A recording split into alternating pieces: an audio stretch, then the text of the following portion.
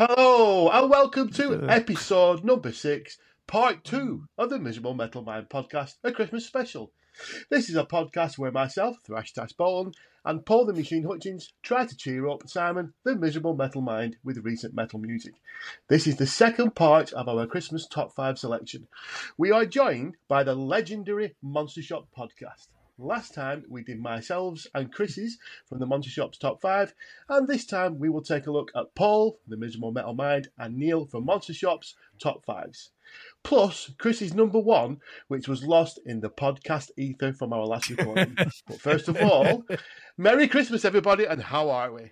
Merry Christmas. Merry Christmas. Merry Christmas. We're good. We're cold, aren't we? It's 11. Cold. It's 11 degrees in here. Yep. It's too cold. Yeah. That's warm. Wow. Yeah. The heating's on. Has it gone to 12 yet? It's almost big coat. It's a heat wave. We've gone up to 12. Big coat weather. Yeah. It's a heat wave round here. You're not that much further. Up at Wigan. You're not that much further north than we are, are you? No. Well, just that much tougher. Did you just say that? It's true. We do whinge a lot, don't we? No. No, we don't. A lot of whinging. We've got a show based on that. You do. Yeah, you've turned it into an art form. Yeah, we've been all right this end. Have you guys been all right? Yeah, brilliant. Thank you. Great Yep, Christmas. Yep, just got over the cold. We're almost fighting fit, so I might even start doing some exercise next week. Oh, get in. Woohoo. I'm thinking about it, but that's the first step. Any New Year's resolutions? I hate New Year's resolutions. Anyone? Yeah, I don't. No. No. I don't. Try and be more miserable. Try and be more miserable. Oh, Is there a scale? How do you measure miserableness? No idea. But I'm going to try and just. Who's your go benchmark, down, Simon? down, down. Who's your benchmark? What for being miserable? Jack. Yeah, would you want to live up to? That's a good question. Is it from I like don't the know. Grinch all the way up to Morrissey? I saw. Is Morrissey miserable or just depressing? Or is they just go hand in hand? There's a brilliant clip I saw this week with Jack by all D. accounts. Oh, sorry, mate. Oh. Oh, so there was a brilliant clip with Jack D. And he says, and they were all talking about Christmas. And he said, I love Christmas. And they were saying, what, you're really miserable. What do you like about Christmas? And he said, well, at Christmas, everybody's so merry. And it's so much easier to bring them down. And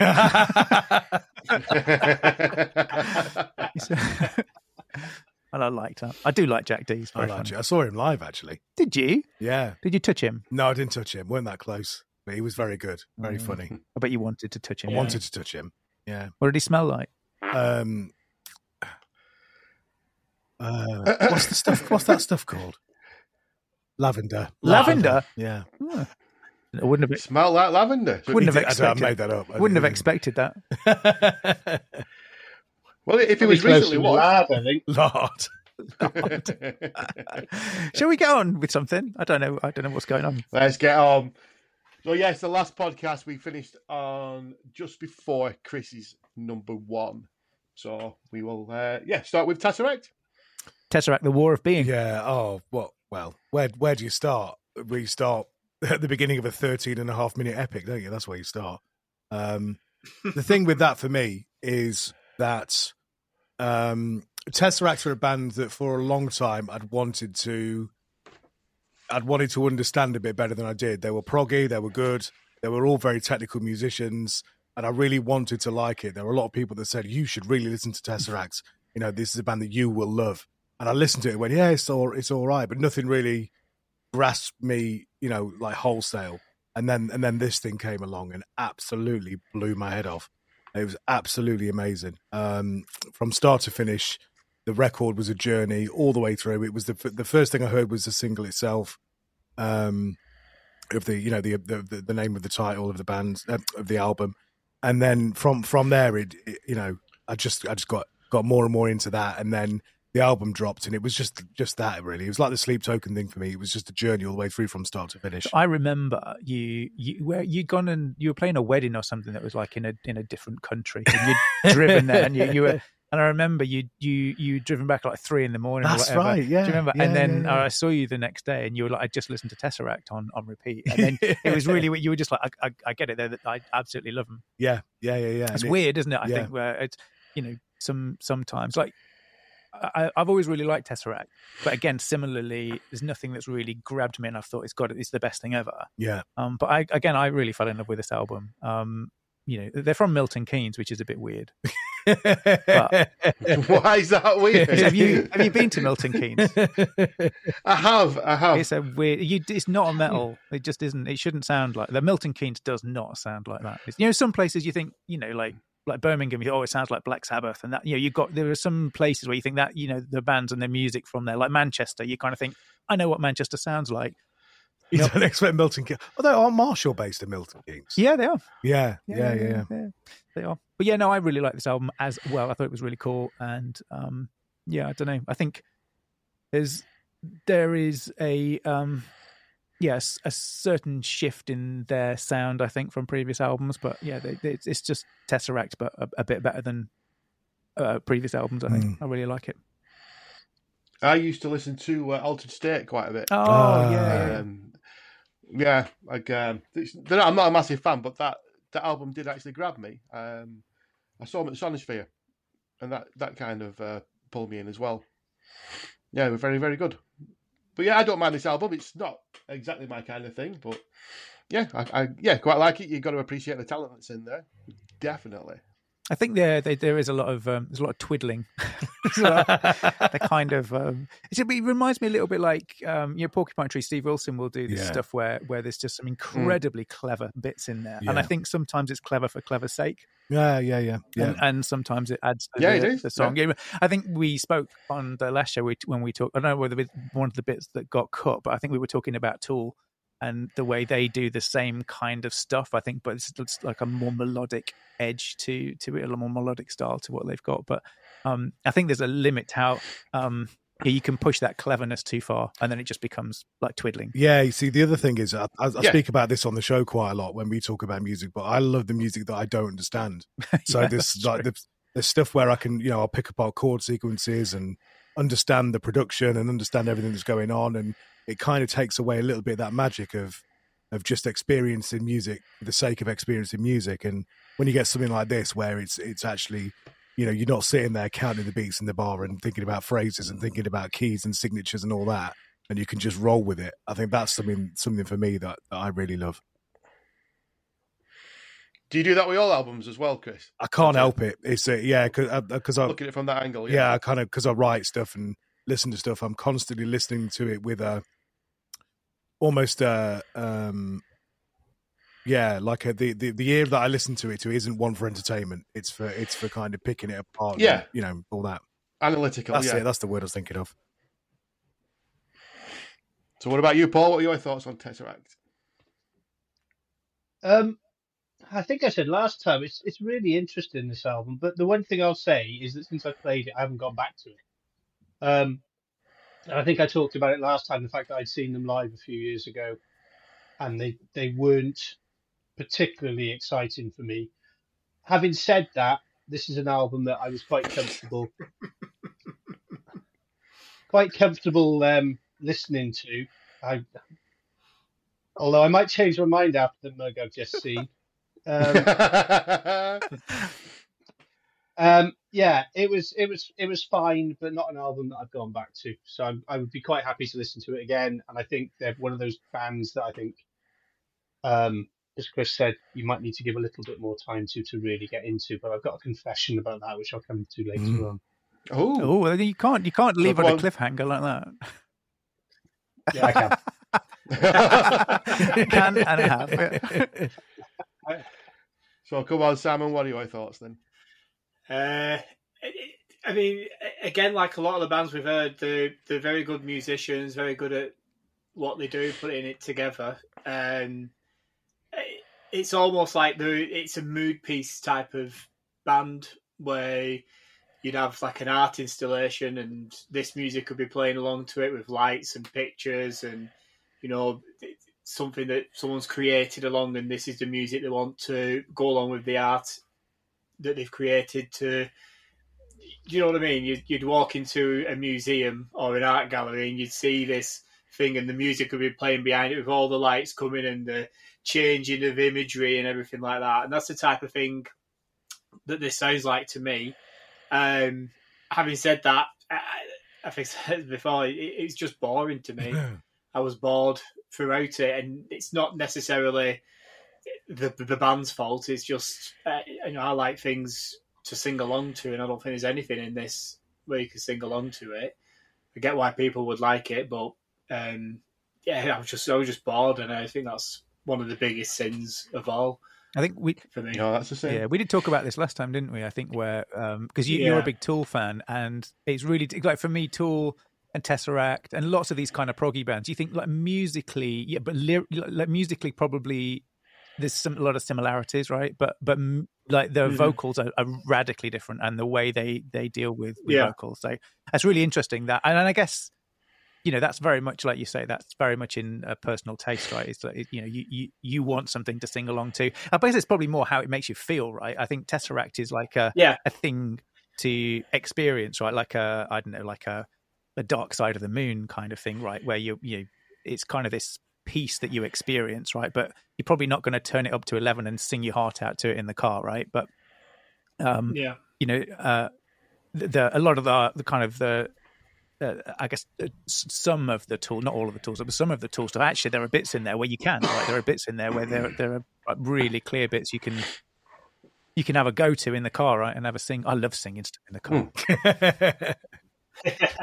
Yeah, I do. As well. I mean, I do tend to look. I mean, like Chris was saying before, is he looks at structures of the songs because he writes songs, he plays guitar and everything like that. And I always think that if like for me it's the drummer, if the drummer like takes me, you know, tickles me fancy from the off, and I can see myself playing the drums in that band, then I usually tend to warm to the band a lot more. And I think Chris might be the same. If he hears like certain bits of guitar where he'd think, oh, I like that bit of guitar, or I think I can play that. It sounds quite simple. It's a good riff, and you get along with it. Then you kind of get into the band and the album.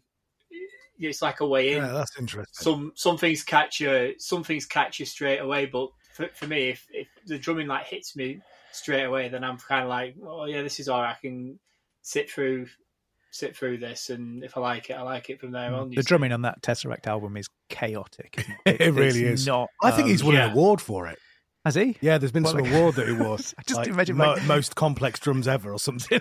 Like best.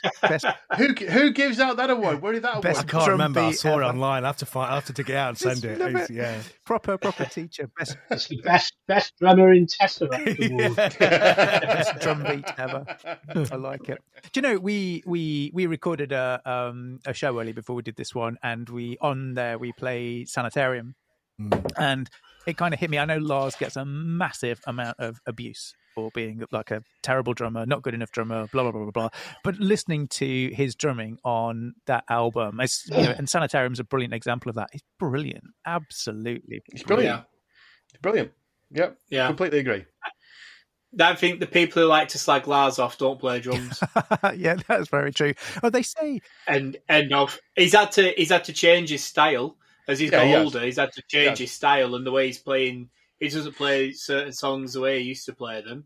Well, he's getting older. I mean, he's been doing it for 42, 43 years now. Yeah, he's done all right. Professionally, hasn't he? He's done all right, hasn't he? He's not done that bad, has he? The drummer in Metallica. Yeah. I know. Yeah, he's done all right. Did any of you see the clips from Download? Because that blew me away. I've seen Metallica. I've shot Metallica. I've on with a camera. Many tour, with a camera. I've seen them on quite a few different things, and we know Noel. Noel used to do stuff with Metallica for their live show and stuff. He was kind of production manager and stuff. And they've always blown me away. They've always been phenomenal live. They're just like almost a machine, right? This whole thing they kind of roll out, and they're just brilliant. But if you haven't seen it, go and get the like this a bunch of different like camera shots of the first night, I think it was, and it's awful. The drumming's really, really poor, really, really poor. And it. But is Is that him or is that the sound? If you're on, are they on stage? I don't know. It's. I mean, everyone has a bad night. You know, I have. I've gone out and done gigs where I'm thinking I'm fucking shocking tonight. I've not done any drum fills. I've just tried to keep it like as simple as possible. Just keep that beat, and I'm not getting into anything complex here or anything. Just try and fuck everything else off and just get through the night. I don't know, but it's worth going and having a look, because they are a band that there are some bands that are just, I don't know, just phenomenal live. And Metallica for me have always been one of those bands, right? I wouldn't even, whenever you see people say, oh, they're crap live. I went to see them and they were crap, and you just think, oh, you're an idiot. I don't even have to hear that. I've seen them enough times with my own ears and my own eyes. I know that they're phenomenal. But that footage from Download is super weird. I mean, really, really weird. Yeah. It's worth taking a look, because they overdubbed it back. Because they re-released some of those live tracks on Download, and they've clearly changed the drum tracks. Which is well, they record every night, don't they?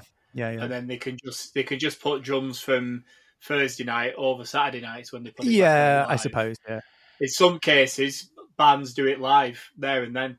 If you've got a band of 5 singers and one of them's having a bad night, then they'll play last week's track over it, so you don't know they're singing live. That's why they play to a click track, isn't it? Yeah, there was a big thing about Kiss about that, wasn't there? Oh yeah, with Kiss performing to backing tracks and Motley Crue. Yeah, we're going to do a new album. Is everyone who's excited for new Motley Crue album? Nobody. Not at all. Wasn't excited for the first one, let alone the 15. I loved those first. Like Dr. Feelgood. I think Dr. Feelgood is just one of those kind of best sleazy album. I think it's brilliant production, exactly what it should be, right? It's whether you like that style or not, but I just think it's a fantastic album. And then, I don't know, like now, like Vince can't sing, Nikki Sixx isn't playing live, the guitarist isn't. Mick Mars can't walk. Mick Mars has been fired. Yeah, well, the thing is, Mick Mars has done solo work, which is, I think, is really cool, right? He's doing some really cool solo work, and but the rest of Motley Crue, I don't think anyone cares anymore. It's not that no one. Tommy Lee's an embarrassment. Well, it's not that no one cares about Motley Crue anymore. I just think no one wants those old people to play. Do you know what I mean? That's not. You can't go singing about getting on your motorbike and going and getting 18-year-old girls when you're 80. I don't think you can do that. And no one wants to hear you. Let's not stop the Rolling Stones. Well, no one wants to hear you sing about your Zimmer frame, do they? So what? I don't get it. No. Anyone that goes to see Motley Crue isn't going to want to hear a new song, are they? Exactly. That's exactly true. Exactly. Yeah. And we. Yeah. They're just going to want to hear everything from 1982 to 1985. Yeah, you got it. Yeah, they don't want to hear. They don't want to hear anything that John Corabi ever sang on it, because it was even worse than what Vince Neil sang on. Yeah, that's true. I like Vince. And if there's your barometer for being miserable, well, there's your barometer for shite, isn't it? I always liked Corabi. He just didn't fit. I don't think he fitted. He didn't sound like Motley Crue, did it? So it was a really weird thing. But it's made me think back to we had Joe Elliott on the show way earlier back in the year, and he was saying exactly the same thing. He said you have to play to your audience, and he was really switched on. Like I said, our audience want 1987, they want Hysteria, and they want a few tracks either side of that, right? So there are some newer tracks that we think are much better, and we love to play them, so we add them in. But we know people are not paying, $40, $50, $60 a ticket when we're out there to come and listen to, these album tracks that we've done recently, right? They want that whole album. They want all of those big singles that we did in the late 80s. So that's what we give them. Yeah. The difference with Jack, everyone goes all they've got 5 different singers, 4 of whom can sing better than the lead singer. Yeah. Yeah. Well, if you ever listen to Joe Elliott, he talks about that. He's really open to that. I think he's, they're a fantastic band. I think as well, it was interesting seeing them on tour with, I know some of the production crew with Def Leppard, and they were messaging during that tour with Motley Crue. The way Def Leppard go about their tours and they go about their business is radically different to the way Motley Crue do theirs. It's fantastic. I love the fact that Phil Collins takes a physical, he takes his fitness instructor with him. Wow. And the whole beat, and then there's like him who still looks. I mean, he just looks like a man. He's just like ripped, isn't he? Yeah. God knows how old he is. And then you've got you've got Vince. It's not. and then there's Vince. You've got this kind of the clash of cultures, I think, between the two bands. But apparently they get on really well. So I was told. Anyway, what's going on next? We've got off piece there, haven't we? Yeah, they're the best things to do. Definitely. Our entire show's built on that, isn't it? Right, so that's Chris's number one now done. So we will do Paul's and Neil's for Monster Shop's top 5. Paul, do you want to go first, Paul? I can do. I don't mind. I've still got it written down in the wrong order. Jesus Christ. What did I put for number 5? Offness number 5, Paul. Time held me grey and dying. Time held me grey and dying. Offness. So my five picks, you'll have noticed, and I mentioned this, so we're going to keep saying, we mentioned it last time, so try not to do that. But 4 of the 5 bands that I have picked are newer British bands. There's only one American band in this. And having reviewed 310 albums this year, on top of what else I've listened to, I could have given you 15 different top 5s. So I'm not saying these are my top 5 of the year. They're the top 5 I picked at. Is that you saying you've changed your mind since you wrote this like a month or so ago? Because I did. When I looked at my list, I was like, I'm not sure I wouldn't pick the same 5 if you asked me today. Yeah, probably. I've had to do top 10s for 3 different sites, and they're all different. The sites I write for.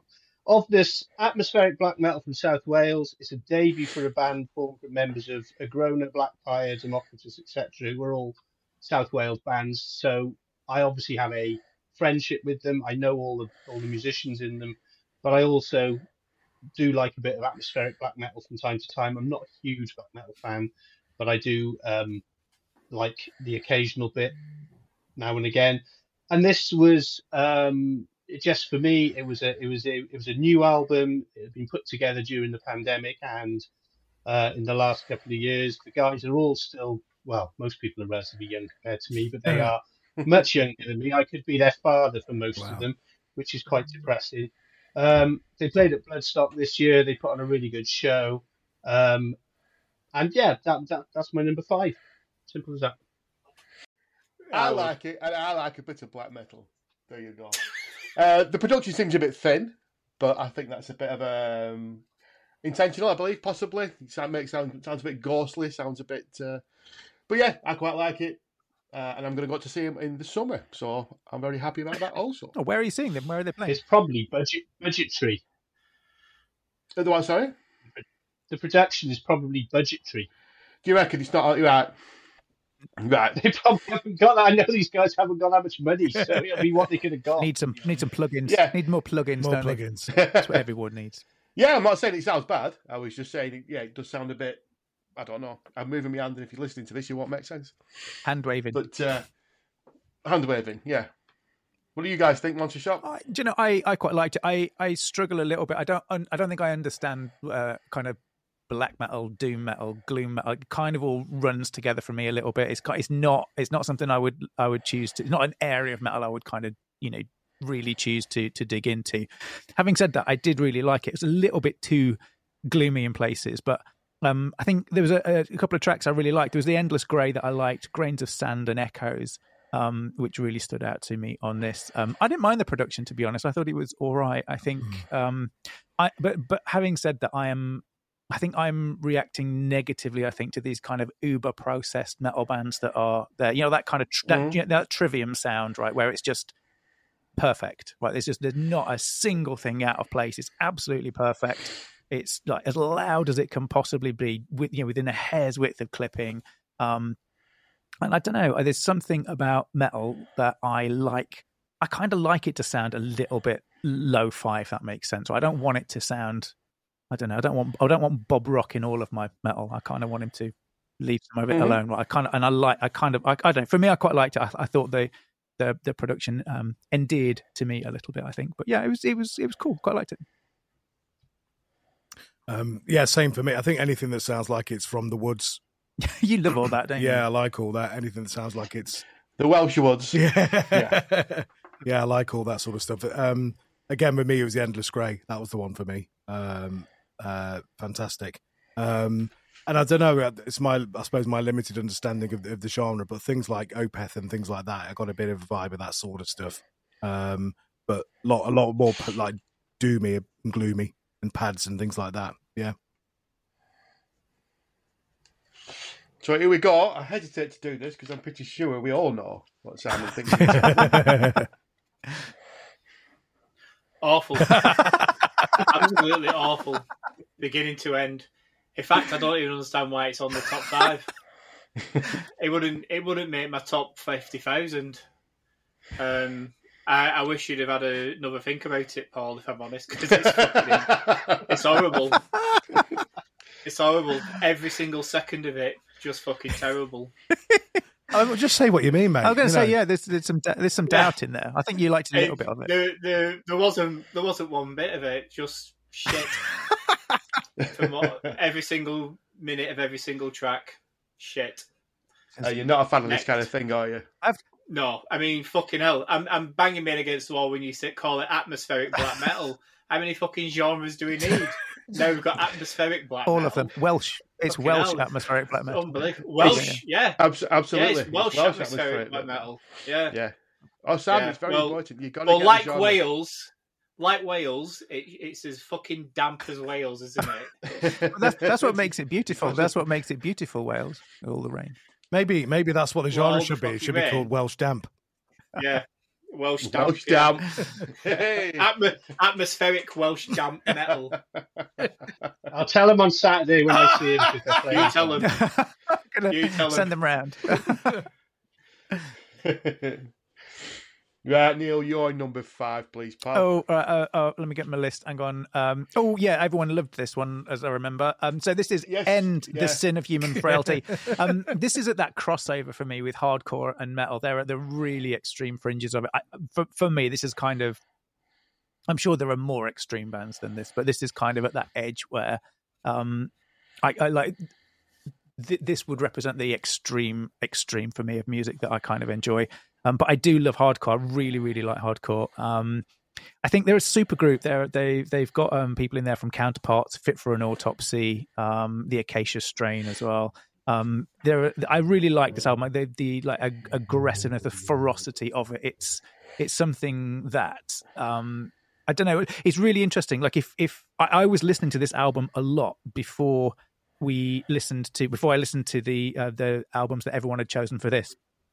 And the first time we did the run through, I went off the back of that album, The Sin of Human Frailty, and then was listening to, like Paul's list down here, right? They're kind of the stuff we've just talked about from Offness. And it was really weird. I really struggled to take it on board, right? After spending like a few weeks with these kind of really extreme hardcore bands, and then you go and listen to, kind of like hard rock, if you like, or kind of, the kind of black metal stuff. It was really weird, and I didn't really struggle to take it on board. And I think the same is true, like vice versa, right? If you've been spending a lot of time with hard rock stuff and then you go and listen to End, it's incredibly extreme. Reminds me a lot of where I guess I was when I first heard bands like Napalm Death and that kind of stuff, right? So back in the 80s, I remember listening to that and just thinking, this, I don't get it, I don't understand it, and then kind of, steadily learning to love it. But yeah, anyway, for me, this track, this album, it's one of the best kind of those kind of crossover hardcore albums of the year. None of my metal loving friends like this stuff at all. Everybody it's just noise. I just hate it. But yeah, I just absolutely love it. So talking of metal loving, what did you think, Paul? No. No. It's one of the few genres that I really, really struggle with, is the kind of hardcore crossover stuff. I genuinely, it sounds like a man on the corner of the street shouting at cars as they go past. It probably is it. And a lot of the time, the music underneath it all is actually decent. There's some big chunky riffs and stuff, but I struggle so much with the vocals, Gotcha. Which is ironic given the vocals from Ovness. I appreciate that, but I just can't deal with hardcore and stuff. We're doing a mix daily at the moment, and we've got one of the Carl has chosen Knuckle Dust, Oh, okay. It's awful. It's awful. It is the worst album I have heard for about 5 years, I think. I'm really struggling with that as well. So it's one genre that I can't deal with. So I got through it all, but luckily that it was on while I was working, so I wasn't really. It's only about 30 minutes long, I think. That's the other great thing about hardcore records. I think that's the bonus of it. Yeah. They're all short. They're all short records, punk records, aren't they? Oh, the version I listened to was about 3 minutes long. I could not even listen to it. I hated it. I absolutely hated it. When I spoke to Simon and Paul about setting up this podcast, and we just said, it'll be fun. All we care about, let's have some fun. And I was sat there going, I'm not having fun. Turn this shit off like crap. Well, I mean... and I had to...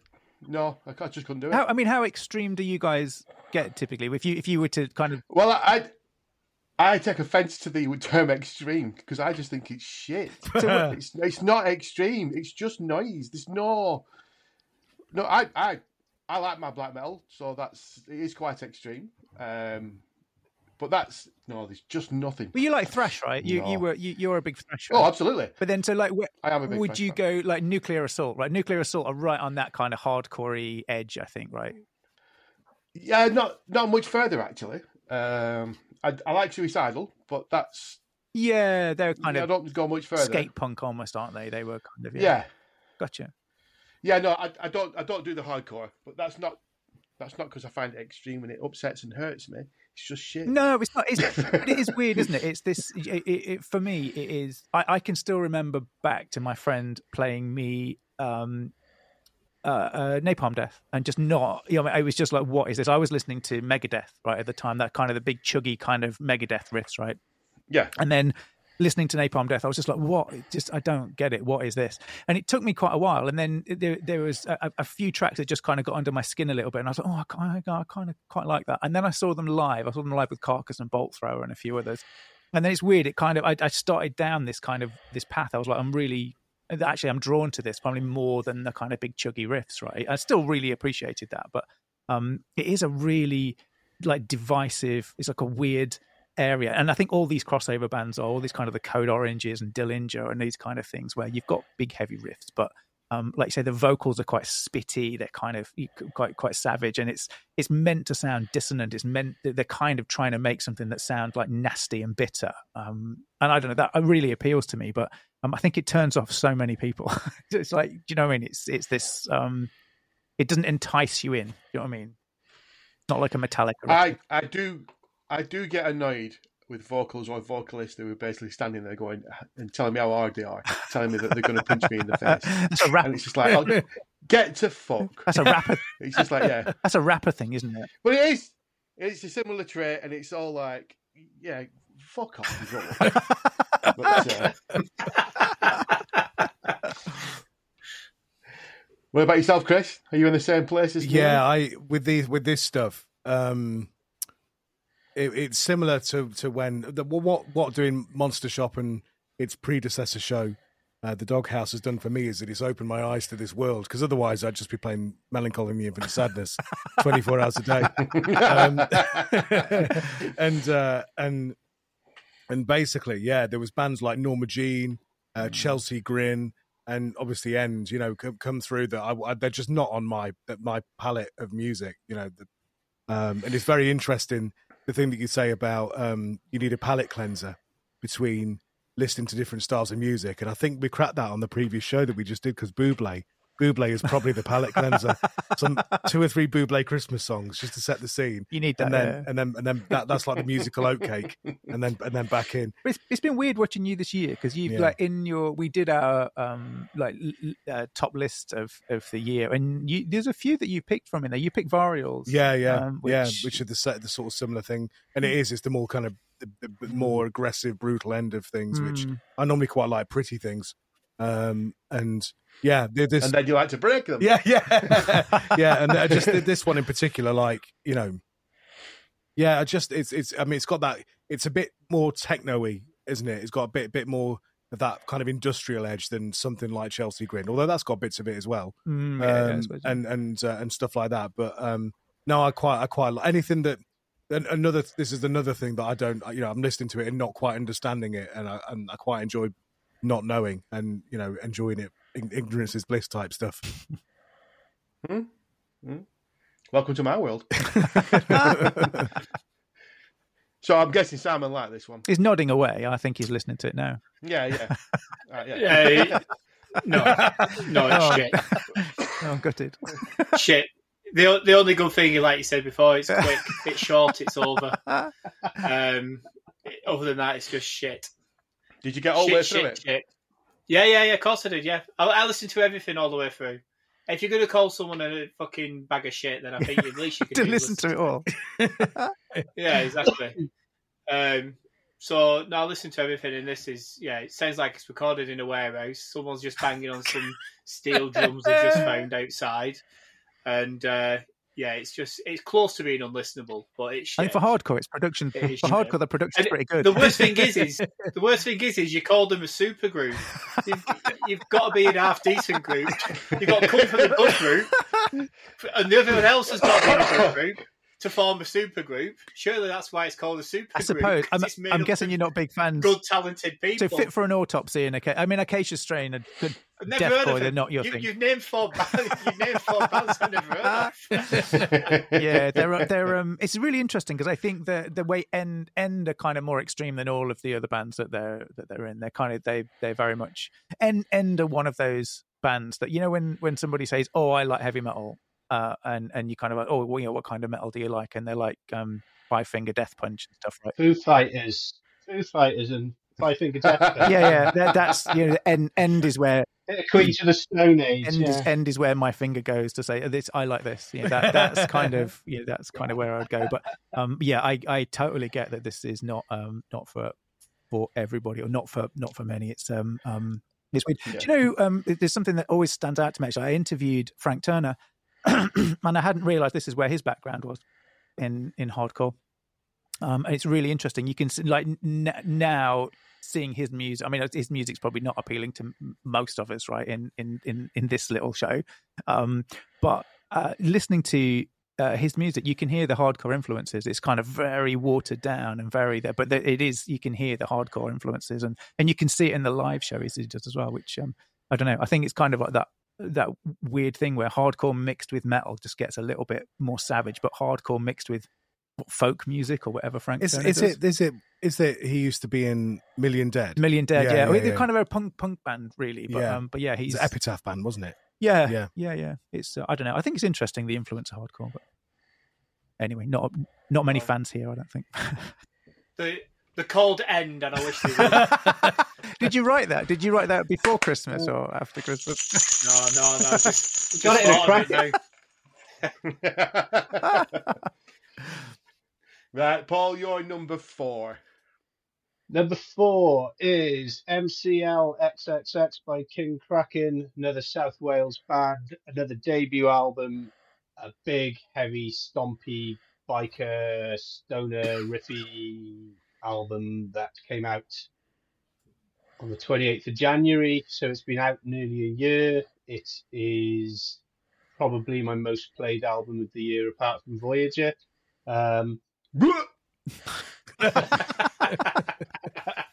It's probably more played than Voyager, actually, because I play it a lot in the car on the CD. I just love it. It's old school hard rock, heavy metal.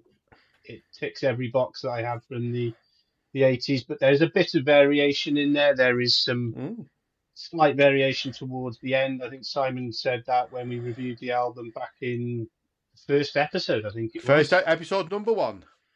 Yeah, and we have the drummer Rich joining us next month. Oh, great. So we do. Yep. Yeah, I like this album very much too. Just like as Paul says, it's just a very good mix. Hard rock, heavy metal, good time, rock and roll. Have a drink, throw yourself around. We said all this last time. Very good. And last time I mean episode number 1, not the failed recording. But yes, very good. Yeah, I like it. No complaints with this one. How boring. Wow. There's like a little firework. Monster shot? A little firework should go off somewhere, I think. Yeah, I quite pants. liked it. It was really hard to nail the genre. There's kind of rock and metal and thrash and all. It seems all over the place. There's genre switching through tracks and things, which I quite liked. Yeah, no, they were pretty cool. I think the first time, like I say, the first time we tried to do this show, I really didn't, and I think I just wrote down that it was boring and you know, I wasn't interested. But the second run through, yeah, I really enjoyed it. I think I like Bastard Liar and Veins, Walls of Jericho, which is pretty cool. Mm-hmm. But yeah, it's pretty cool. It's certainly a band I'll probably go back to as well. Pretty cool. Yeah, I like Walls of Jericho. It's a big sound, big riffs. And just there's a couple of bands that we'll talk about in a minute from your list, which I think they're on their journey, if you like, or they're on a journey, or they're at a particular point of their life as musicians and as a band. But King Kraken, that one sounds really self-assured, like they know exactly who they are. And that I enjoyed that Walls of Jericho in particular. I think they're from other bands, aren't they, Paul? Sorry? Okay, so they're from, some of them from other bands originally also.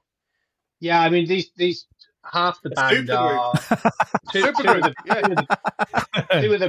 bands are around my age, if not, they're a little bit younger. There's a couple of them are in their 30s, but they've all been around the scene for 20 odd years or so. So they have that experience. They've played with a lot of other bands, so they've got a confidence now, which they've got a decent bit of management behind them. So they've played a lot of gigs this year, really pushing, because probably haven't got a huge amount of time to make a lot of it. So they're really going for the opportunity, from everything like buying their own van to having their own chili sauces and that kind of thing, and their own vodka. They're going for everything that you can get in the kind of production and promotions game, which pisses me off because I said I don't care about chili sauce. I'd like some new music. Yeah. Yeah. Well, that was an easy one. What about Neil's number? I went with Code Orange, the Above. I love Code Orange. I've kind of they were called Code Orange Kids before, again in that kind of hardcore crossover area. Although I think they do, they spread more broadly than like End do, right? So they kind of had those roots in hardcore, but actually some of their tracks are just kind of straight heavy metal. Some of them are kind of more thrashy. Some of them you've almost got kind of like boy band vocals on them, and there's kind of quite a broad section of stuff that they do.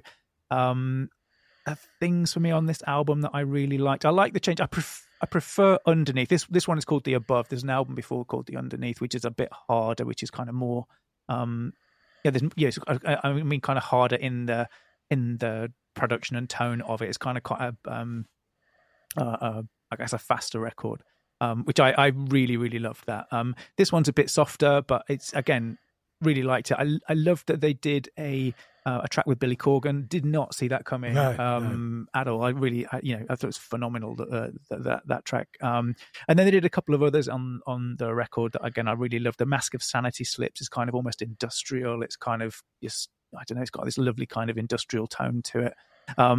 It was produced by the band and Steve Albini, who did Nirvana, and again, I kind of think that shows through a little bit. There's like a space, if you like, on this record. So some of the tracks towards the end of the record get, I don't know. I think that the production is of a state that they like on Underneath. It was just a big, thick kind of wall of sound that hit you, right? Whereas this album's got more space, the space for the various instruments and stuff to come through. I love the experimentation that they do. I kind of love that they do stuff that is, not commercial, right? This stuff that is never going to be like super commercial. Planet Rock are never going to play some of this stuff, right? I love it. But then they do stuff that they there is stuff on, especially towards the later of the album that is pretty.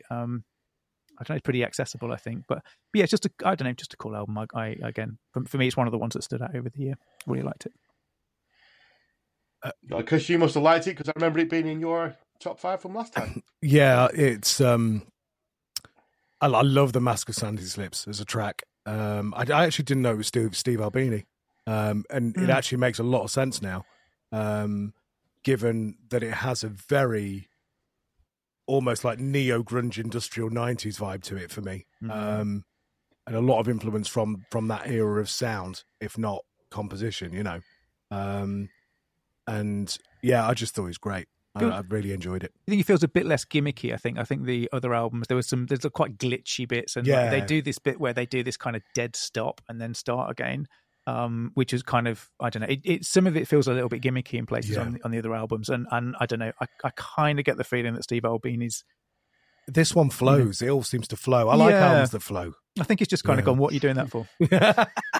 Do you know what I mean? And it kind of feels like, like you mentioned, it feels like a little bit more mature. But again, it's similar with N to some of this stuff in that it's a little bit, I guess, difficult to consume initially. But I don't know. It's a funny album. There's a flow. There's bits in there that actually I think are pretty consumable. Mm. Well, we mentioned it last time. It's just not for me. Not. I don't like it. It makes my skin hurt. It's just, I managed to get through the album.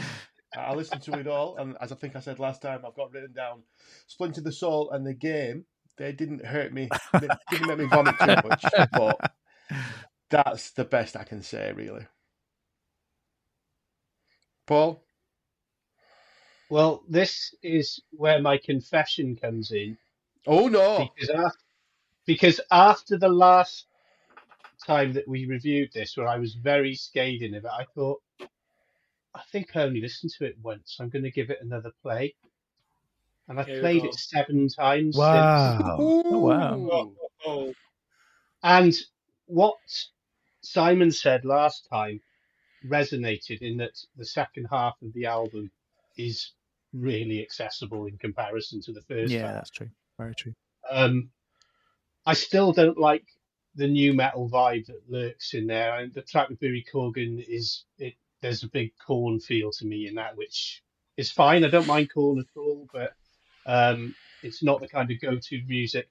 But I have played this several times since we had the first podcast, and I hate to say it, it's growing on me, which is really hurting. It's a slippery slope, my friend. You'll be down in the hardcore at front of the pit before you know it. I did not see that. I'm just going to stop listening to the Monster Shop, then I'll be fine. It's a slippery slope. Simon? Like I said last time, it's very early 2000 feel. I didn't like most of it, but them last 4 or 5 songs, I think the album changes and it suddenly becomes a good album.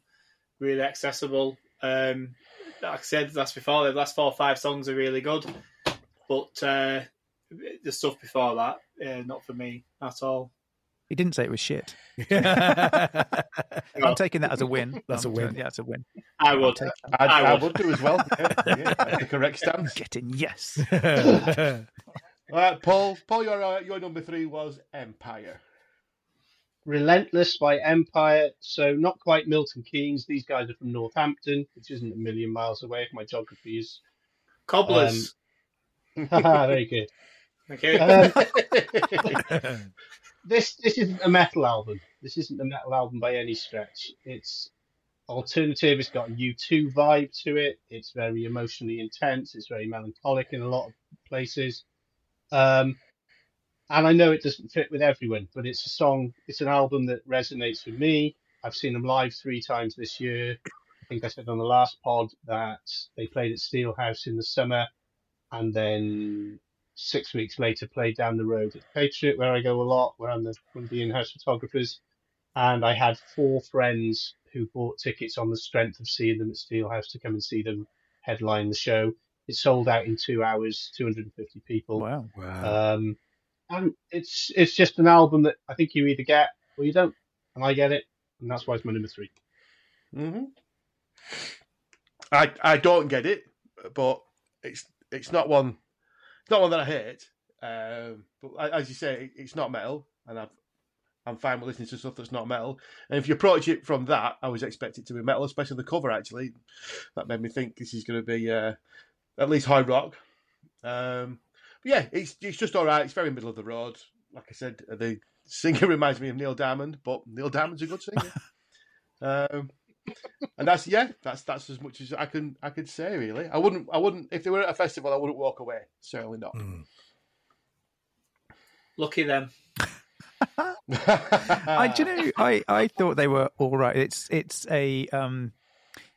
not a sound that I particularly enjoy. That kind of overproduced anthemic stadium rock almost, right? It's kind of it's like super produced, right? There's absolutely there's nothing rock and roll about it, right? There's no like kind of rough edges to it. It's super produced, super anthemic. But having said that, it's kind of classic rock, right?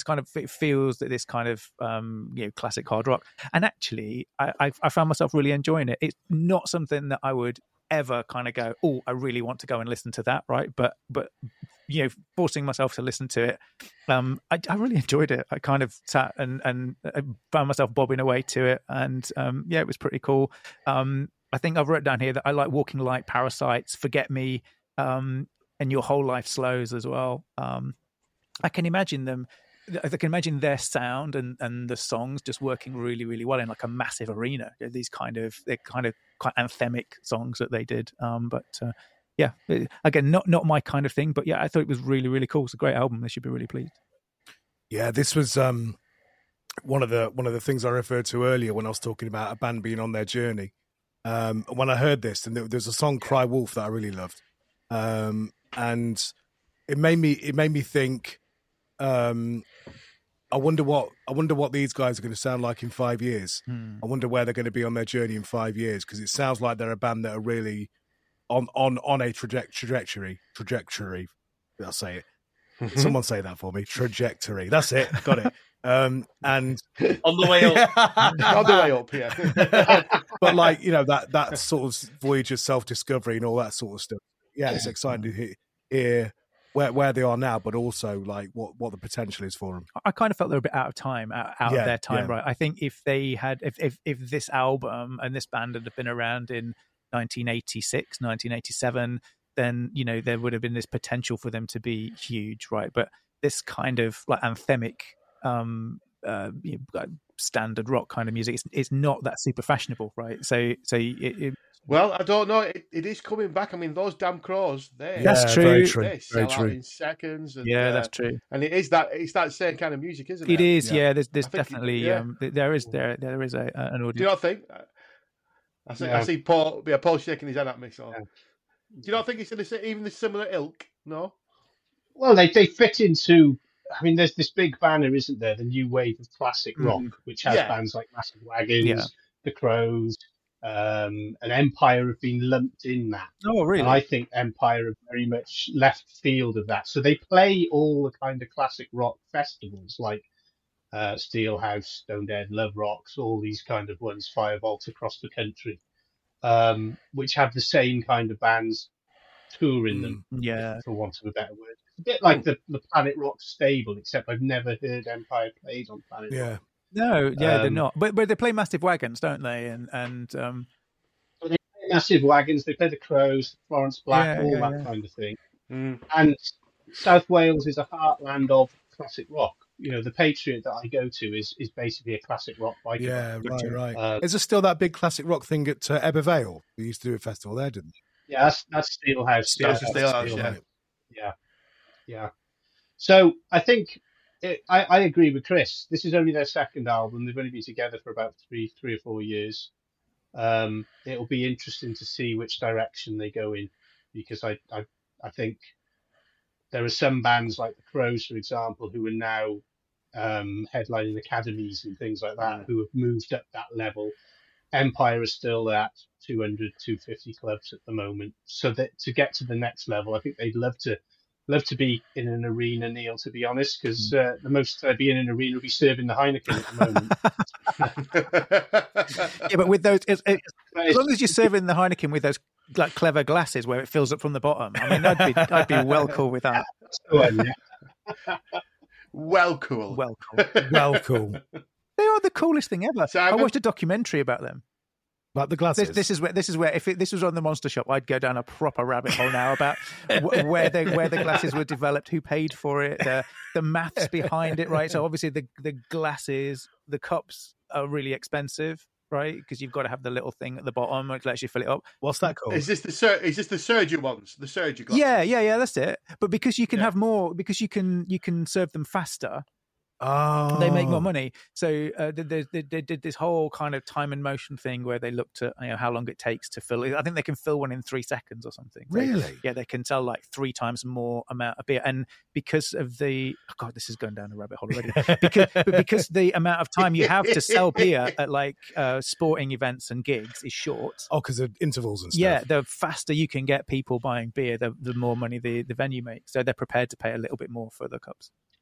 There we go. They should have one of them following Neil round at Bloodstock the amount of times he goes. Can they do an equivalent for Wheeze? Wheeze, you like a Wee, don't you? I like a Wee at a festival, and it's hard because I have to have like a map of where the Wheeze are. Honestly, we'll be walking around download, and you'll just go. It's in a bottle. He'll just go. He'll go. I need to go to the toilet, and we're like, okay, whatever. And then I'll go, and I'll say, "Well, there's one over there." And no, I don't like that one. The best one's over there, and we have to go and walk to where the best toilets are. I don't think you wanted Neil to tell people that, did you, Chris? No, it's fine. It's fine. I'm happy with that. I threatened. The last download, I threatened.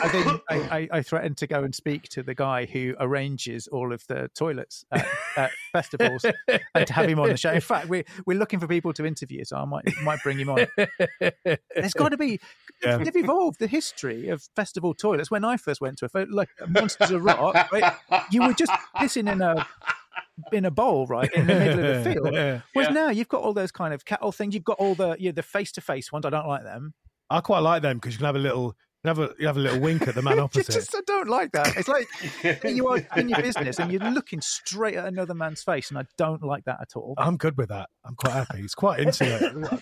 It's too intimate, is where I'm going with that. And then there are the others when you go, when you kind of go in, and then they're like a little bit wobbly, and I don't like them at all either. Yeah, what I do like when Andy Copping at Download gave us special tickets, didn't he? And we got to go into the VIP area. Oh, that was lovely down there. Oh God, yeah.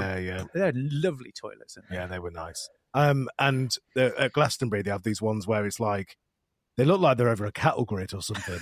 And then, but it's just like pure ammonia. It's horrible. Is it? Yeah, it's really bad. Yeah. Oh, yeah. Anyway, didn't see that coming, did you? Welcome to the monster. I was didn't see that coming as I was staring into your eyes, having a piss. I know. It's not good, is it? Who thought that was a good idea? I mean, no, genuinely. Do you know? I want to speak to the man about how they.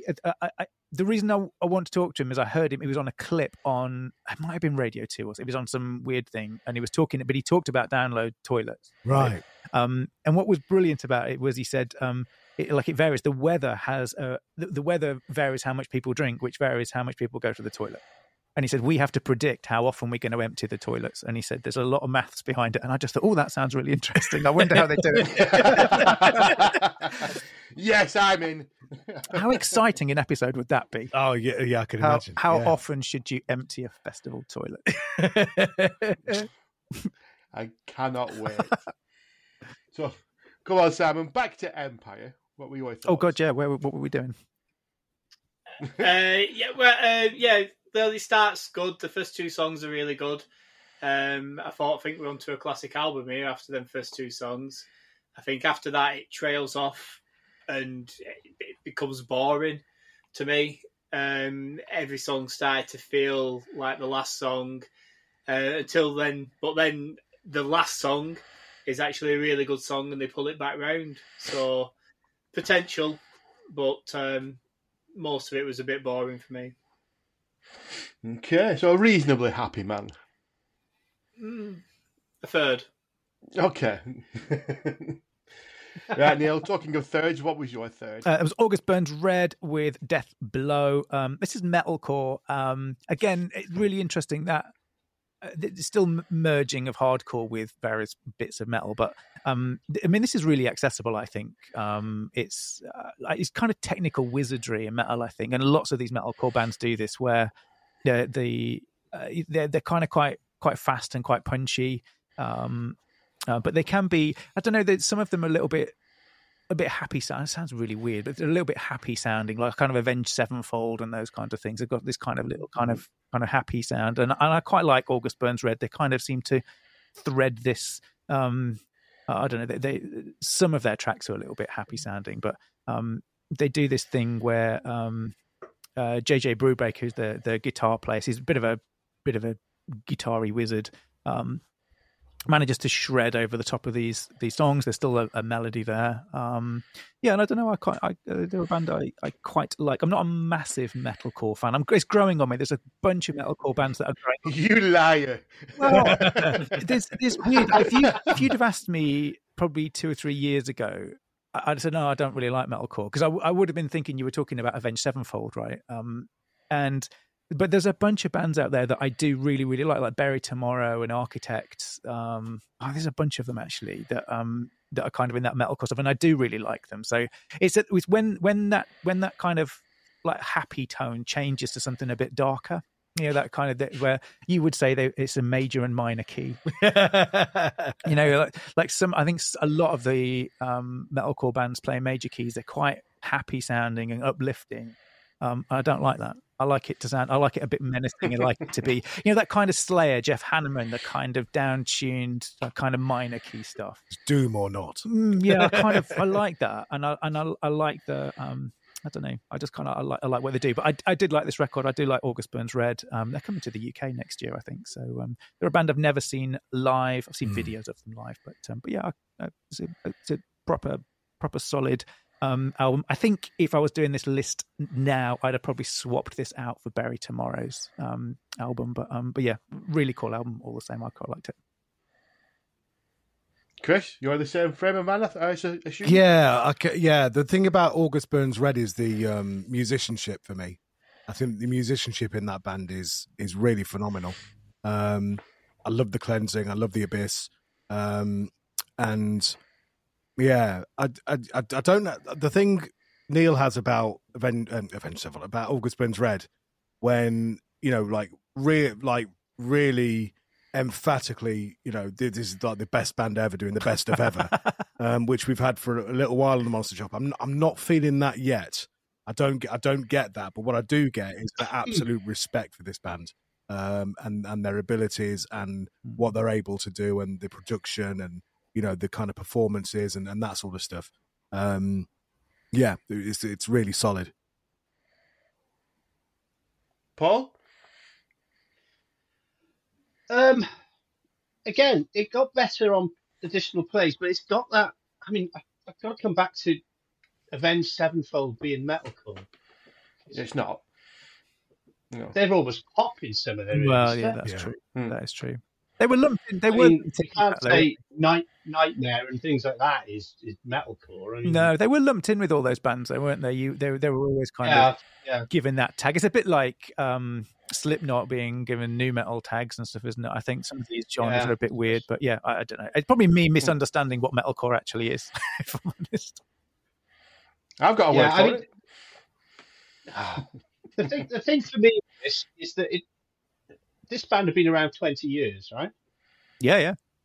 And so they are probably one of the forerunners of this style, which is why I don't like it, because it seems to me that so many bands today do the harsh and the clean vocals. Yeah. And stick to one. You've got a great clean vocal singer, let them sing. Or stick to the harsh vocals. The fact I think they've got 3 or 4 different guest vocalists on here says something to me. I like Ancestry. It's got Jesse Leach on it from Killswitch. Yeah. And he brings something to it which makes it stand out. And I'm not a big Killswitch fan by any stretch of the imagination. I quite liked a bit of them with Howard, but I couldn't tell you the last time I listened to it. Musically, it is as intense, as ferocious as you're going to get. This is, again, very, very angry stuff. I've got a lot of respect for the fact that if they've been going 20 years, then they're obviously one of the founders of this style rather than one of the bands that have latched on for it. It's not something I would listen to very often, but I've just looked up on my phone. They're playing in Bristol on the 23rd of March. I'm not sure I'm brave enough to go down the front and take photos, but I might see if I can get a review pass and stand at the back and go and have a look at what it's all about. They're a force live. I'm sure They're really interesting. Do you know there's a bunch of those bands that have got two vocalists, haven't they? They and we were talking about this on the show going back a few months now. I think I'd been to shoot I Prevail. I think it was. It was, yeah. And we were having this big conversation about the impact of Linkin Park on some of these bands, having that that mixture of vocals, right? And that's progressed, if you like, into this kind of kind of screamy vocals and the clean vocals. And but there seems to be like a group of these bands that are grown now, and they're hugely successful. I have to be honest, I had not understood just how big I Prevail had gotten. Right, the first time I covered them, they were barely tiny, and then I shot them on the True Power tour, and it was massive. They were the place was rammed, and it was phenomenal. So definitely seems to be like a niche being carved out in the metal world for these mixed vocals. I didn't like this album, but I don't have an issue with the different types of vocals in the same band. That doesn't bother me at all. But I'm not a metalcore fan, so I don't feel like I can really judge this because it's just not for me, really. It was some of the stuff that we listened to. This was a little closer to what I might like, but I didn't. So I can't really say much more than that. Really. Got a lovely Christmas album. I didn't know they'd been going for so long. Yes, I believe so. I didn't know they'd been going for so long. So you definitely got to doff your cap to that. That's quite impressive. But yeah, not for me. Simon. Shit. Awful. Everything I don't like about metal is in this album. And I wrote down that they're just a copy and paste band from every other band from the last 20 years, but apparently they've been going 20 years, so maybe every band's just copied them. I've never heard of them before, but I mean, that's not really that's not a thing. No, not really, because I've not heard of anybody on these lists, really, apart from the last few. Just awful. I hated it. Who's your favourite metalcore band? I don't even know what a metalcore band is. Because to me, music's just music. If it's good, it's good. If it's bad, it's bad. I don't really care what genre something falls in. If it's good, it's good. If it's good music, is good music. You're going to enjoy it. Yeah, that's true. So I don't really go on certain genres. There might one day be a black metal album I'll like. I doubt it. So I thought you'd have.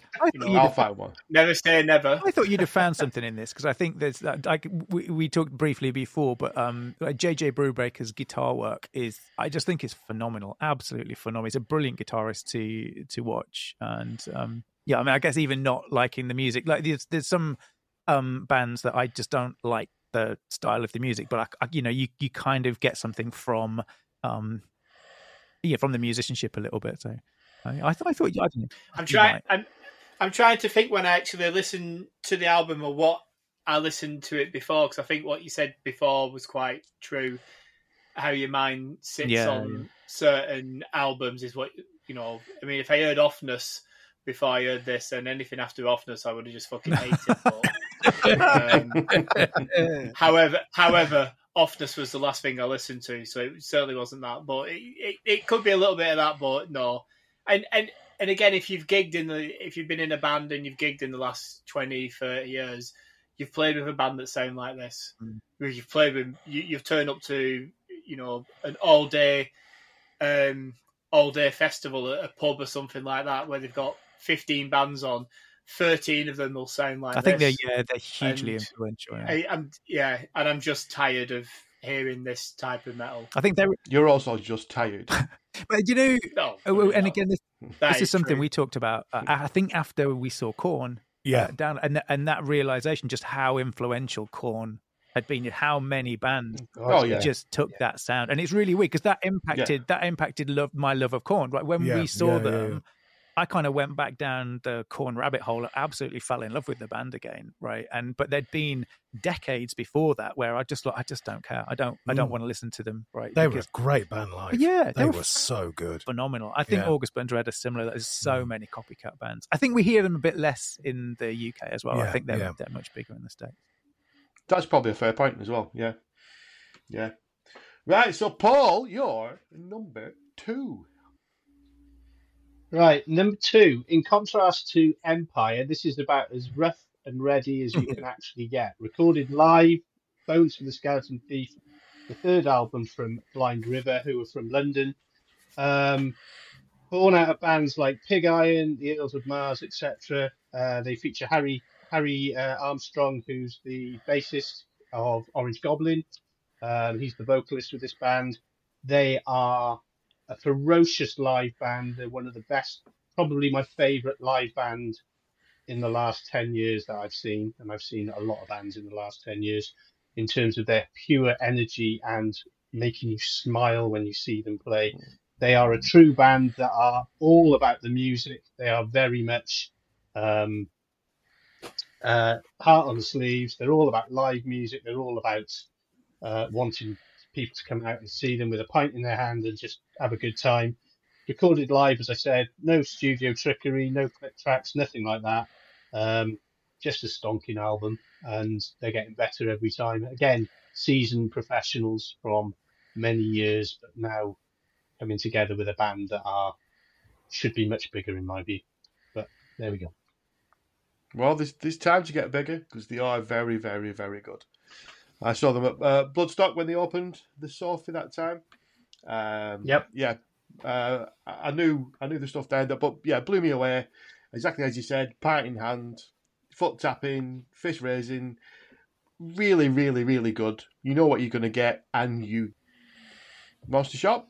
Yeah, same really as you guys. I really liked it. I'm a sucker for that kind of not recorded to click, not overproduced rock and roll music. Right, I kind of really like that. I kind of miss that a little bit. You know, there are bands that I guess I fell in love with, like kind of like those American sleazy rock bands, are kind of the love hates of the world. That were kind of they weren't playing to click track. They were just winging it, for want of a better word, and I really loved that. And I heard a lot of that in this band. Right, they quite clearly not playing to click. There's not an overproduction in the sound. I really like some of the tracks. Out of Time, Skeleton Thief, Mind Blown as well. It kind of fell into being a little bit generic rock music in places, but actually overall, I thought it was a really, really, really cool album. I think that there's a lot of room for growth for these guys. I think it's going to be cool to see what they do next. And the next couple of albums I think will be interesting. But yeah, I enjoyed it a lot. Chris? I loved Out of Time and Skeleton Thief. They were the two for me on this one. I really wish that I'd have found this band when I was about 15. You said that last time. I absolutely love these. It's not something I'd sit and listen to and enjoy right now. For enjoyment's sake, but in terms of like appreciating what they can do and what they're about, I totally get that. But this was absolutely what I was into when I was about 15, 16, maybe a little bit before. Really, really, really good stuff. Because you've got an album with your band Star from Ivor. You did an album called Prologue. Yes, yeah, which is it has that similar. Yeah, that. Real, I bet that wasn't to a click track. Not a lot of it wasn't. No, but I wish, and he's taken it off, boys and girls. He's taken it off social media. I've taken it off all the streaming platforms. Yeah. I want him to put it back on. It's because I've redone it. But where is it? Where is it? Point to it. It's in my house. Yeah, and you're never going to see. Yeah, that's it. I'm not done yet. No. It's really weird. We took it, and I've like re-recorded bits and done new vocals, and because there was a bit of it that was a bit like, Yeah. So I've redone some vocals. Do you know, on it. One of these days, I'm going to coerce one of your daughters to go and bring it to me. It was good. I mean, we were kids. We were 18. You look 19. So young in those the promo pictures. Yeah. And it's a hell of a band, really. a hell of a band. Dan Baker looks like he was about 12. Yeah. He's really tall, isn't he? Yeah, but yeah, he didn't look old enough to be out without his mum and dad. Yeah. I will send it over to you guys so I can have a listen to it. Yeah, actually, Yeah. I like it. It's really, really cool. Yeah. Really, really And cool. actually, the second album we did, Circularity, which is the sort of, I suppose, the kind of seed for this studio we sat in and this building we sat in, really. The record called Circularity that Star from Ivy did second, it was all done in Wales. It was. It was Ebbw Vale, wasn't it? Yeah, we did a bit of Ebbw Vale, we did a bit at Rockfield, we did a bit over at Giant Wafer. It's a hell of an album, that is. We'll send that for you to have a listen to. Yeah, please do. Sales pitch. I've actually got riding the law here. Oh yeah. Talking about it. Yeah, we did. Yeah, we did the second album we did at Rockfield, Riding the Low. Yeah. Yeah. Well, no, just from Awakening You Sleeping Giants has got here part 1. Yeah, that's the newest EP. That we did that with Right. at Wolverhampton. We did that with Gav Monaghan in the Magic Garden. That was great. What happened to the Get to Know You? That's why I love that. Yeah, in an arch in Burton on Trent. That was very, very cool. Yeah. Sounds like one of Simon's Saturday nights. Go on, Simon. What's your thoughts on Blind River? Loved this album, start to end, brilliant. Really good rock and roll feel to the band. Like you said, recorded live, you can tell it's not overproduced. And like I was saying before about drumming, I want to drum in this band. That's how, you know, if they ever need a drummer, ring me up because I'll happily go and do drums for this. Just brilliant. Loved it. Loved everything about it. So that's all I've got to say on that one. I think he did the drumming. We've got to win it. The drumming is really cool, actually. It's something, it's really, really cool album. Yeah, it is. Yeah. But it's a nice loose feel to the whole thing, you know, and that's what I really like. So, yeah. So we all agree. We all agree as well. Oh, have they? So we're all agreed the drumming's quite cool, so it's no good for you, Simon.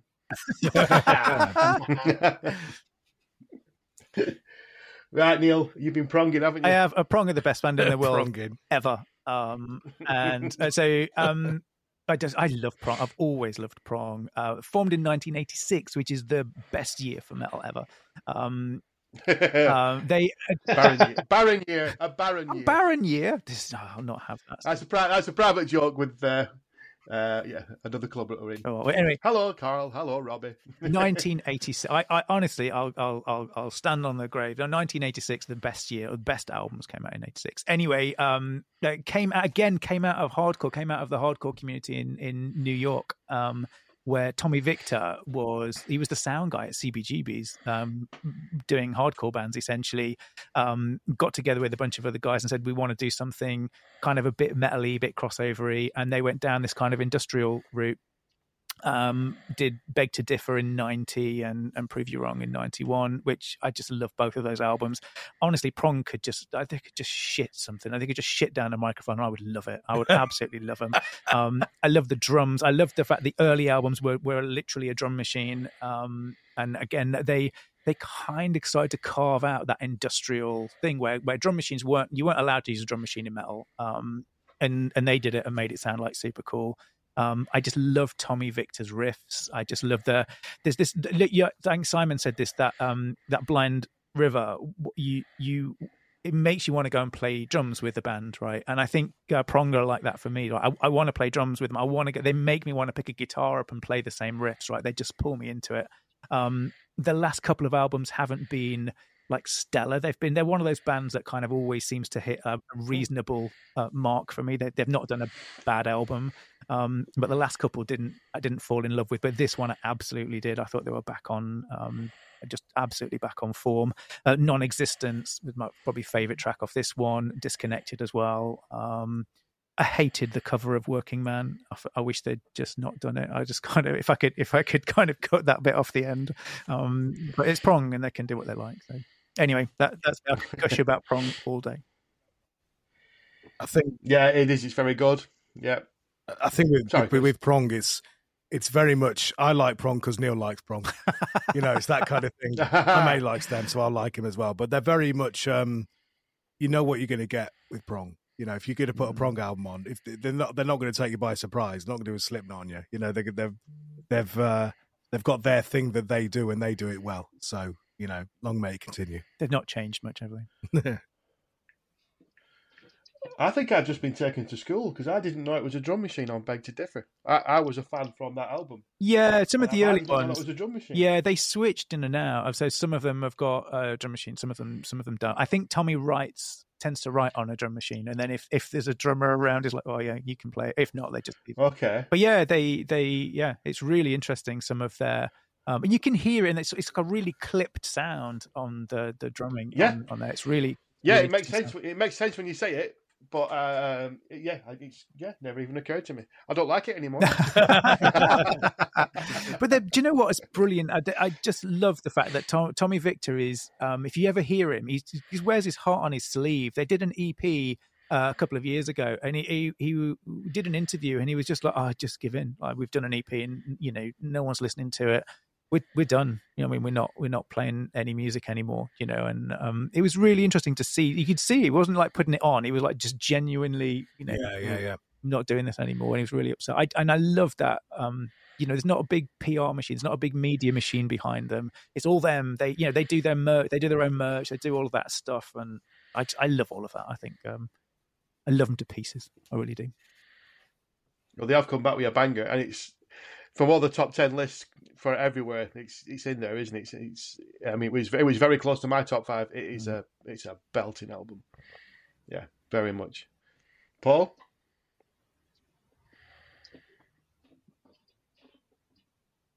When I played that cover, this poster started weeping behind me. It's awful, isn't it? Why? Because he played it better. Hey!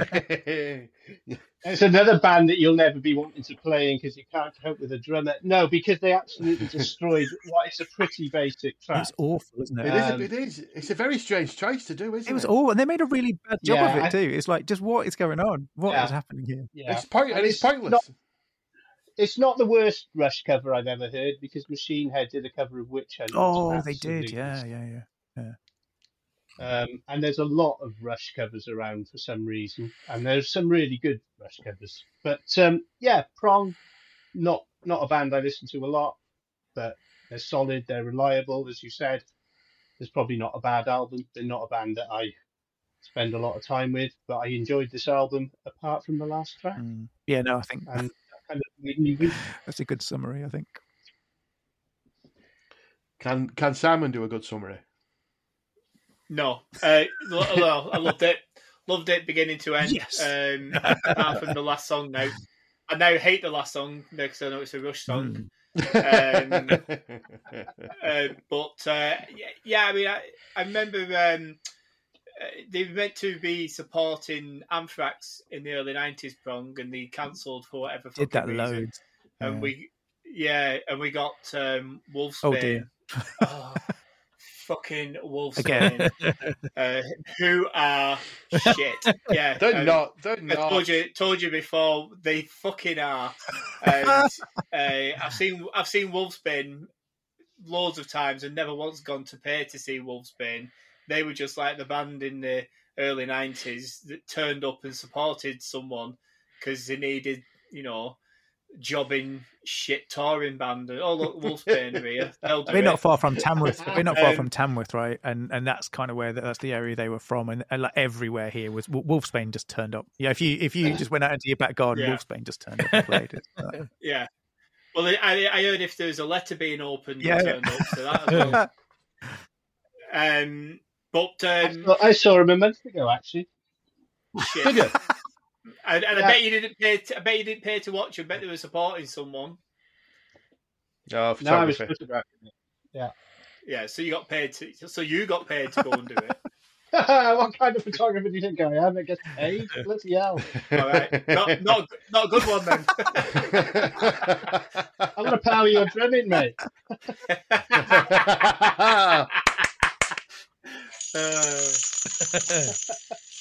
You're not that bad. But yeah, back to Prong. This album's fucking really good. Really, really good. It oozes class. doesn't it? From the first track It does to actually, yeah. nearly the second to last track. So yeah, I loved it. Yes, get in. Good. You've had some good albums this year, Simon. Yeah, the year ended well. Okay. I mean, let's be honest. It doesn't sound. Started off shit. The thing is with this, it doesn't sound like a modern record, right? There's a development of prong from their sound, but this is a and like my number one album, right? These are not modern. It's not like Sleep Token or Spirit Box or this is not a modern metal sound. This is a very much a really old band just putting out an album with a classic sound. Do you know what I mean? I think, and I love that, but it really isn't a modern sound, I don't think. But that's exactly what you wanted, isn't it? Before you press play, you were wanting to hear what you actually heard. Yeah, which is really, really good, I think. Yeah. No, I'm with you. You I knew I was going to love. I've loved every prong album, and I knew I was going to love this, and I did. It was that simple. Yeah, they gave you what you wanted rather than what you needed. Yep. Jesus Christ! You started off all right. You've dived there. Paul, a drum roll, and your number one, please, Paul. Well, talking about modern metal, yes, this is about as far away as you can get from modern metal. Dark Parade by Cirith Ungol. I think I surprised you all last time when I told you that they formed in 1971. Yeah. Crazy. First album came out in 1981, I think. Frost and Fire, followed by King of the Dead. They released 4 albums up to 91, then split up and did nothing for 14 years until they were called back from the Beyond, really, by a chap called Ollie, who runs the Keep It True festival in Germany. And if you've ever looked at the lineup of Keep It True, the average age on any one day in the stage is probably in 4 or 5 figures. They are so many old. But they reformed in 2015 to play this one-off gig, and they got Jarvis Leatherby, who's the bassist from Night Demon. He was the kind of engineer behind it all. They finally released their first album since 1991, which was Paradise Lost. They released that in 2020, and with typical timing, Forever Black came out about 3 weeks before the pandemic hit. So they were meant to be playing 2 nights at Keep It True. They were meant to be doing this massive headline tour across Europe. That all fell apart. But they've regrouped. They played a couple of gigs, a couple of Germany shows, and then all of a sudden, out of nowhere, I didn't even know they were doing it, they dropped Dark Parade. For me, it's an album that takes me back to when I was 11, 12, when I used to listen to them, because Tim Baker's vocals haven't changed, and they're going to be real Marmite. If you don't like him, you'll probably hate this album, because the vocals are the real standout thing with them. They are so divisive, I think. But the guitar work is fantastic. Robert Jevons' drumming for a chap in his 70s, I think, is really solid. And I just really like the whole album. I've always loved this band.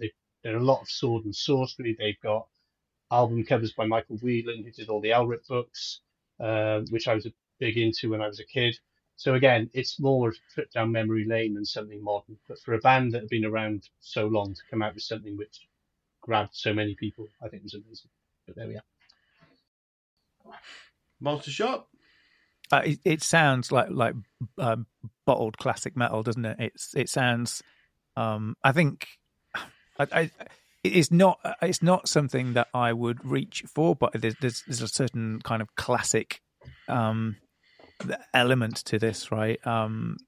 There's nothing unpleasant about it. There's nothing that I thought was bad.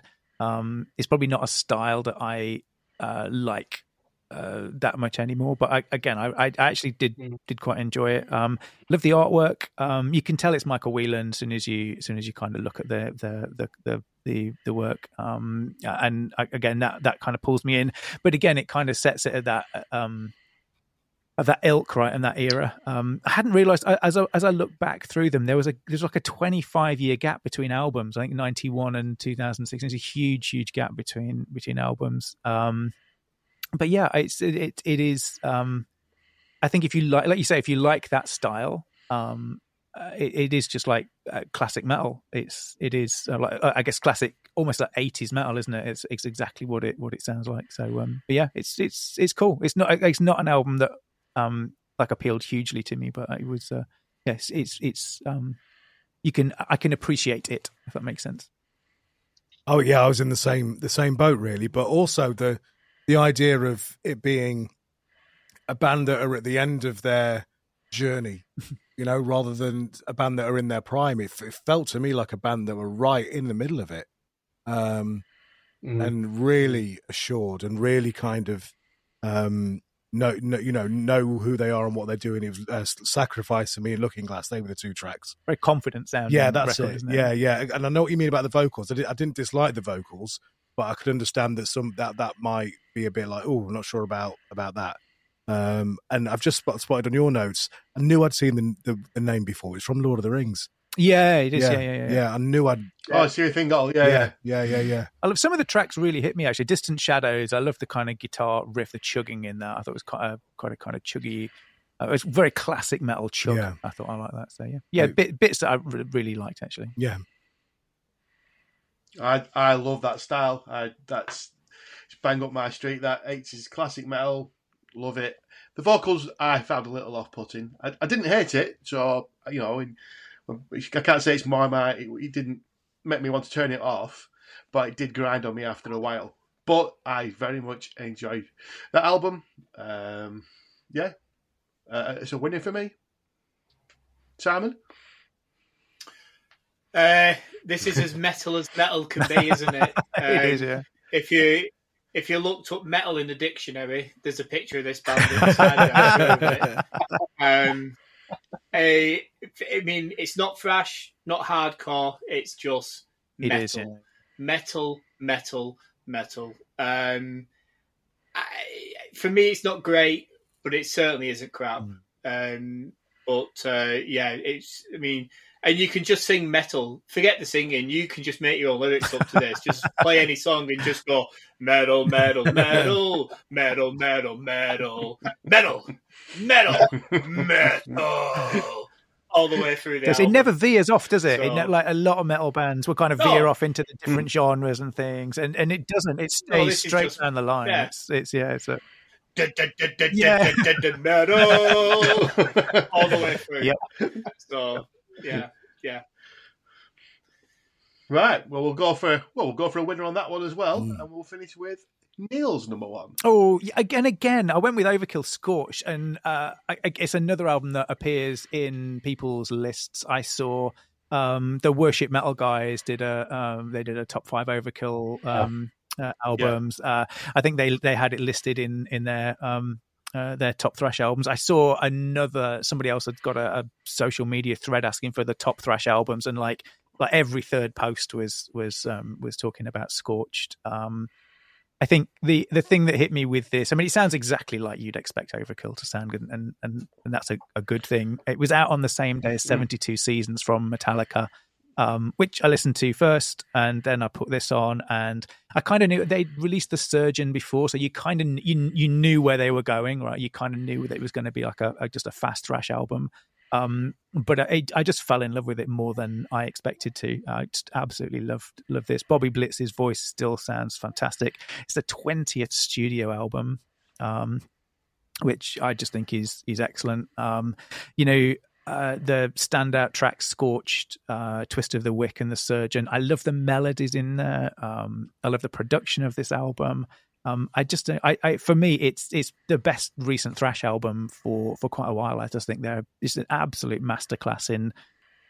Similarly, I remember when this came out, and the Metallica album was the similar sort of time, the 72 Seasons, and boring. Yeah, you were like, yeah, it's all right. It's Metallica, they're doing their thing, and then this drops, and you were like, this is this is what that should have been. This is not necessarily, it should have been, that Metallica album should have impacted you in the way that this album did. I think it was interesting, the energy and the enthusiasm from the Overkill crew and from this record is just, you can feel it in the record. There's just so much enthusiasm, particularly much energy. On Scorch, that was we played that a few times on the show, haven't we? And the Metallica record just sounds like, that'll do. Whatever. Do you know what I mean? And it's still Metallica doing their thing, and it's still great, but it's, I don't know, the energy level and the kind of almost that passion and commitment just absolutely bubble through from Overkill, and I didn't get that from the Metallica record. So it's, I think in terms of it's kind of like a lot of your other choices for me on this, other than the Code Orange, which I adored that album. The others, I appreciate them, but they're not necessarily things that I would sit and play from top to tail. Gotcha. But it's great. It is. There's nothing up with it at all. There's nothing up with it. There you go. Thanks, mate. Put that on the poster. PR. Put it on the marketing. It's not as shit as you think it might be. If I recall correctly, the last track does sound a bit different as far as Overkill's concerned, doesn't it? There's a little bit something else thrown in there. It's not just balls out thrash. Yeah, there's more melodies, I think, in this than in any other previous record. I mean, it's still very Overkill, but there are bits there where they slow down. I mean, things like Twist of the Wick, and even Surgeon's probably a quicker track, but yeah, there are bits in here where they're innovating. They're doing stuff they've never done before. And I think their production quality is probably better than they've ever done before as well. So it is definitely Overkill. I think it's Bobby Blitz's voice, right? I think you could put Bobby Blitz on a Metallica record and it would sound like Overkill, right? He's got such a strong voice, but yeah, definitely. I mean, I don't know. It just seems to be that they just got this absolute passion and like fire in their belly, right? That Metallica just didn't have. So yeah. But anyway, for me, easily, I'll say easily the number one album. We were asked to choose our number one album, and I chose a different album last week. So, but it is, it's up there. I think it's a phenomenal record. It's an excellent thrash album, as it's from a heritage band, showing people how it's done. Like we spoke about the Prong, and like we spoke about with Obituary last time. Before you press play, you're hoping for something, and you press play, and you get that something, and you're very happy. It's perfect. It's brilliant. So yeah, I don't have this disdain for the Metallica that you guys have. But as a thrash album, Metallica's is not a thrash album. No. It's not a disdain for it. I think it just. I mean, use the word boring. It's just. I don't know. It's not exciting. If that makes sense. You know what I mean? It does. You're wrong, but yeah, it makes sense. Paul, I'm pretty sure I know what you think on Overkill. Yeah, I love this album. I played it before 72 Seasons when they came out on the same day. There was no way this was going on second.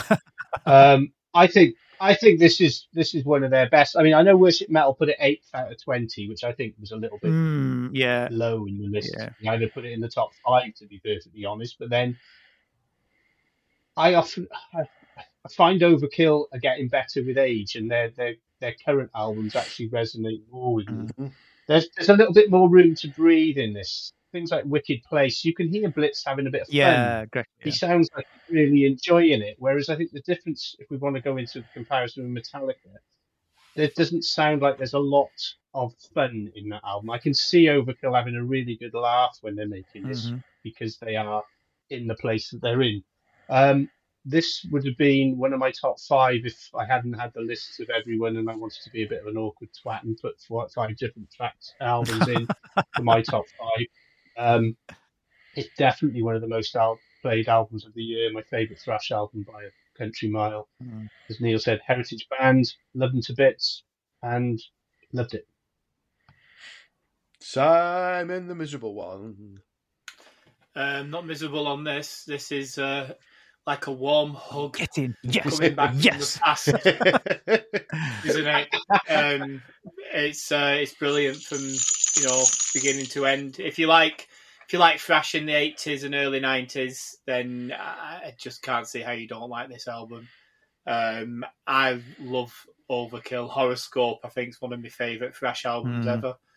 I love that album. It's just fucking great, beginning to end. I don't think it'll get any new thrash fans. No. But if you like thrash and you like Overkill, you can't go far wrong with this at all. But and you're not going to lose any fans, are you? You're not going to lose any fans. From no. And it's energy, like you said, the energy just oozing through every song. Do you know, I think there's an energy in that in the genre.